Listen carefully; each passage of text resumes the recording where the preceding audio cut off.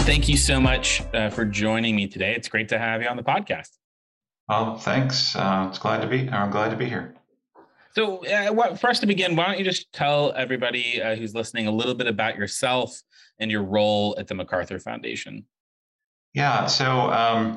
I'm, I guess, 25 years in IT or a little bit longer. I've been at the foundation in the role of CIO for about 10 years. During that time, done a lot in terms of upgrading infrastructure and systems and processes for the foundation from sort of a more dated place to a much more current one. Now at the point where technology isn't just maybe a service component, but rather something that can really enable the foundation's work and potentially, even have a strategic impact in the sector. Yeah, I think you've been at MacArthur during a period where technology seems to have evolved from, can you keep the email working and the grants management system up and running, to being much more of a strategic partner in the impact work, like furthering the mission of the foundation. Is that something that you've seen? And do you think that's kind of happening across the sector as a whole? Yeah. So when I joined in 2012, it was sort of early days for, I'll call it the cloud or SaaS stuff, right? And so, walking in the door, the question was, why are we running our own email system? And, right. And how much time does that take? And, how hot is the server room? Because it's full of machines running email. No value add. MacArthur is not known for its email systems, right? We're known for our grant making. So that's got to go, right? And it's kind of a strategic decision.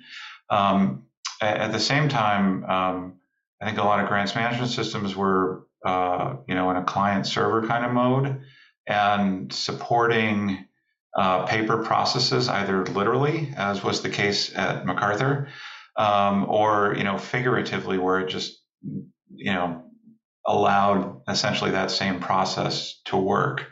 So the digitization of those was really pretty modest, because it was let's just take what we've done physically and have it happen on computers, which is okay, but it leaves a lot of unrealized benefits.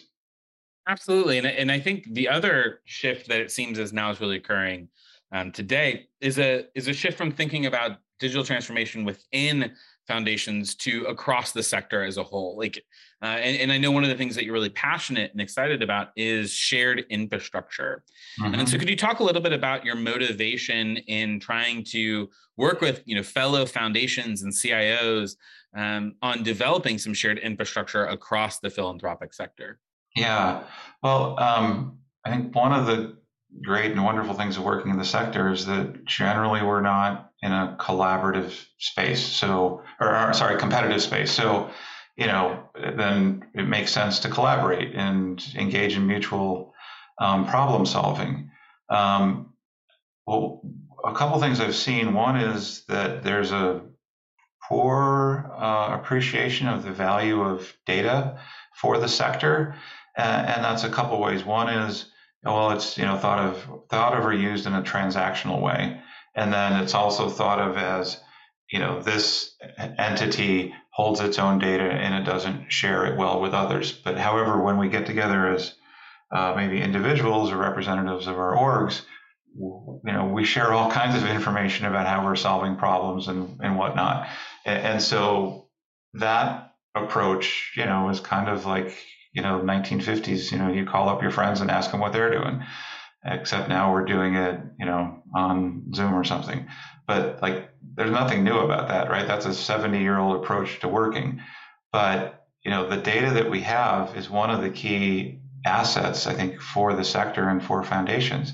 And to figure out how to make better use of it, either through sharing, well, it's not either, it's sharing and some standardization that can increase the ability to share that, has a lot of benefit.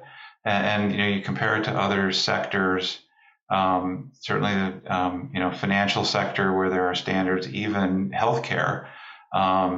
And you see it now with the ability to, share information about a vaccination record.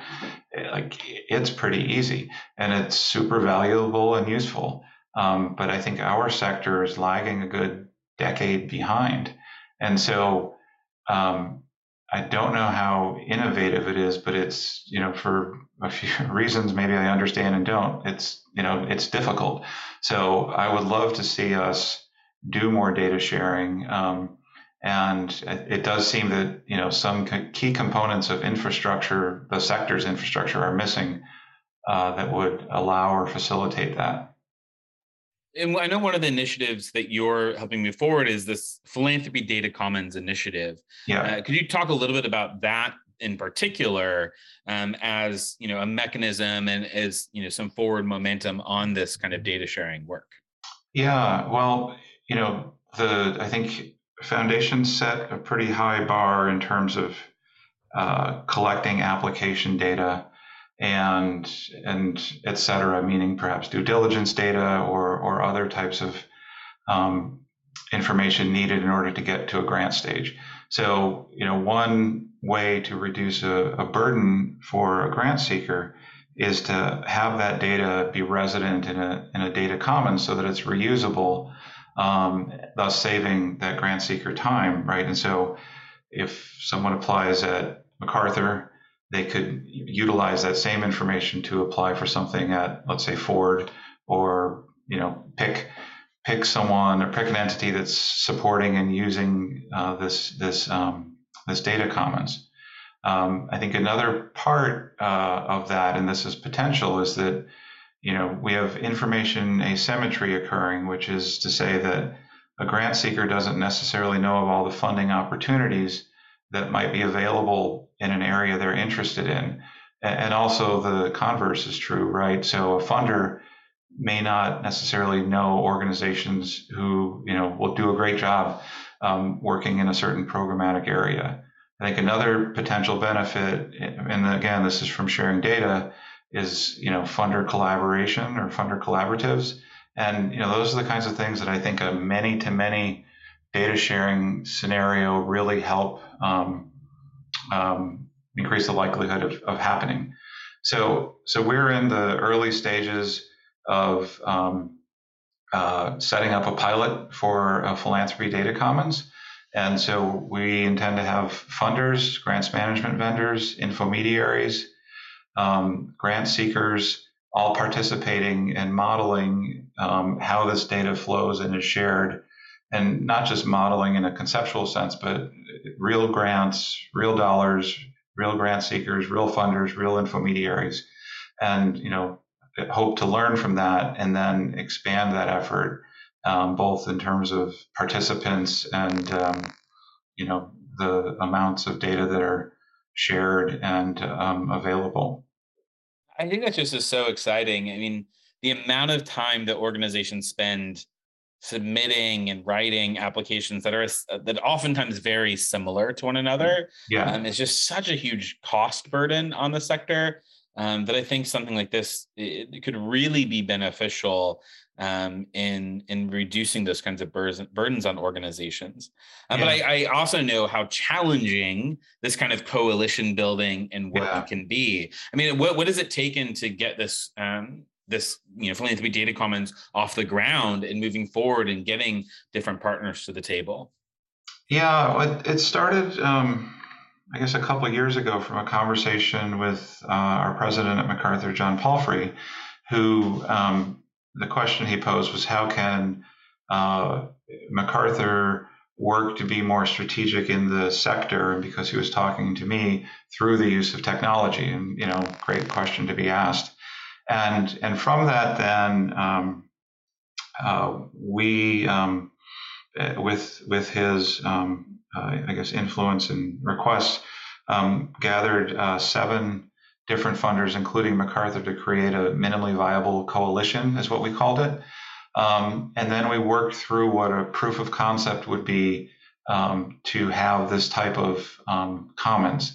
And actually, the focus wasn't so much the commons, but rather a common grant application, which I think has a lot of excitement and definitely catches attention. So that's really the what, but it turned out, and I think this is a fine place to start, approximately 40% of the data is common. But we need to provide flexibility so that organizations, funders can run their own business processes, whatever that might be. And so to get that flexibility and extensibility, the data commons, which is really the how of this, became seen as like really a critical component.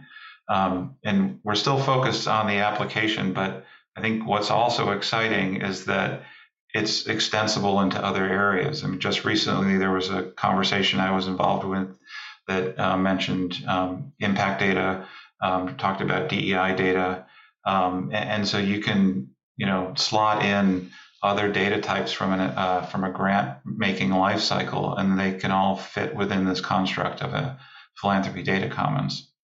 And so is the goal of the philanthropy data commons to, given that 40% of an application is already the same across many, many foundations, to focus on those similar elements while still allowing for the flexibility, uniqueness, and one-off processes that some organizations might entail. It's like, let's just solve for that 40% initially. Yeah. My feeling is that once that focus is there, we may find that, I don't know, a third, a half of that remaining 60 is pretty close, like has some clustering. And so that, through some encouragement or nudging, perhaps the sector can move, way north of 40. But certainly that would be a place to start. It would reduce, the burden on the applications themselves. I think another thing that can come out of that, and this ties, I think, or relates nicely to trust-based grant making, is an examination of these other fields and what really is the value of them, and to really perhaps streamline or play out a very efficient process. If X amount of fields or this data threshold is met, and I don't know, it's a general operating grant, let's just have a streamlined workflow that gets to the grant execution really quickly. I love that idea of using the data commons essentially as a way to do some matching between those seeking dollars and those with dollars, even when you don't know about each other, right? Like using it as a place to surface some of those potential strategic partnerships. Yeah, or it can exist as a repository, and other companies or organizations could build that on top of it, right? Absolutely. And I think whether it's innovation or competitiveness or a combination, either way, the sector benefits. And I think again, it's like without something like this commons, we're still in a decade plus old model of how we're interacting and sharing information. And I think we're, as a sector, really thinking about these infrastructure pieces of information in new ways.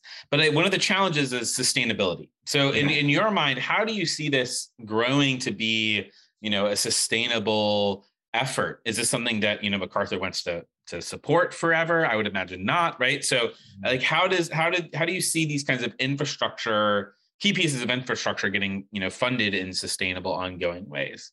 Yeah, I think you mentioned the coalition earlier, and so I think it's important that it isn't just a MacArthur or seen as that. I mean, however, I love working on this and talking about it, so I'm really happy to be present in that capacity right now. But I think one thing is to have, whether it's a coalition or members of the sector recognizing this is an asset for the sector.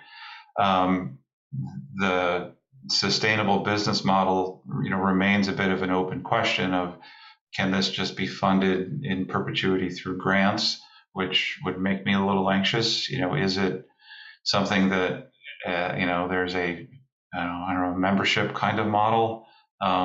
We need to figure that out. And I think one of the places to help is to look at other verticals and, how have they set up structures like that? Absolutely.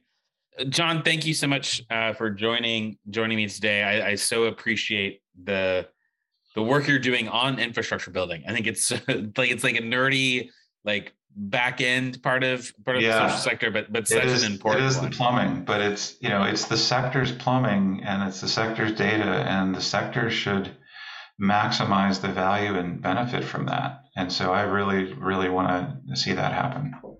Awesome, John. Thanks so much. All right. Take care.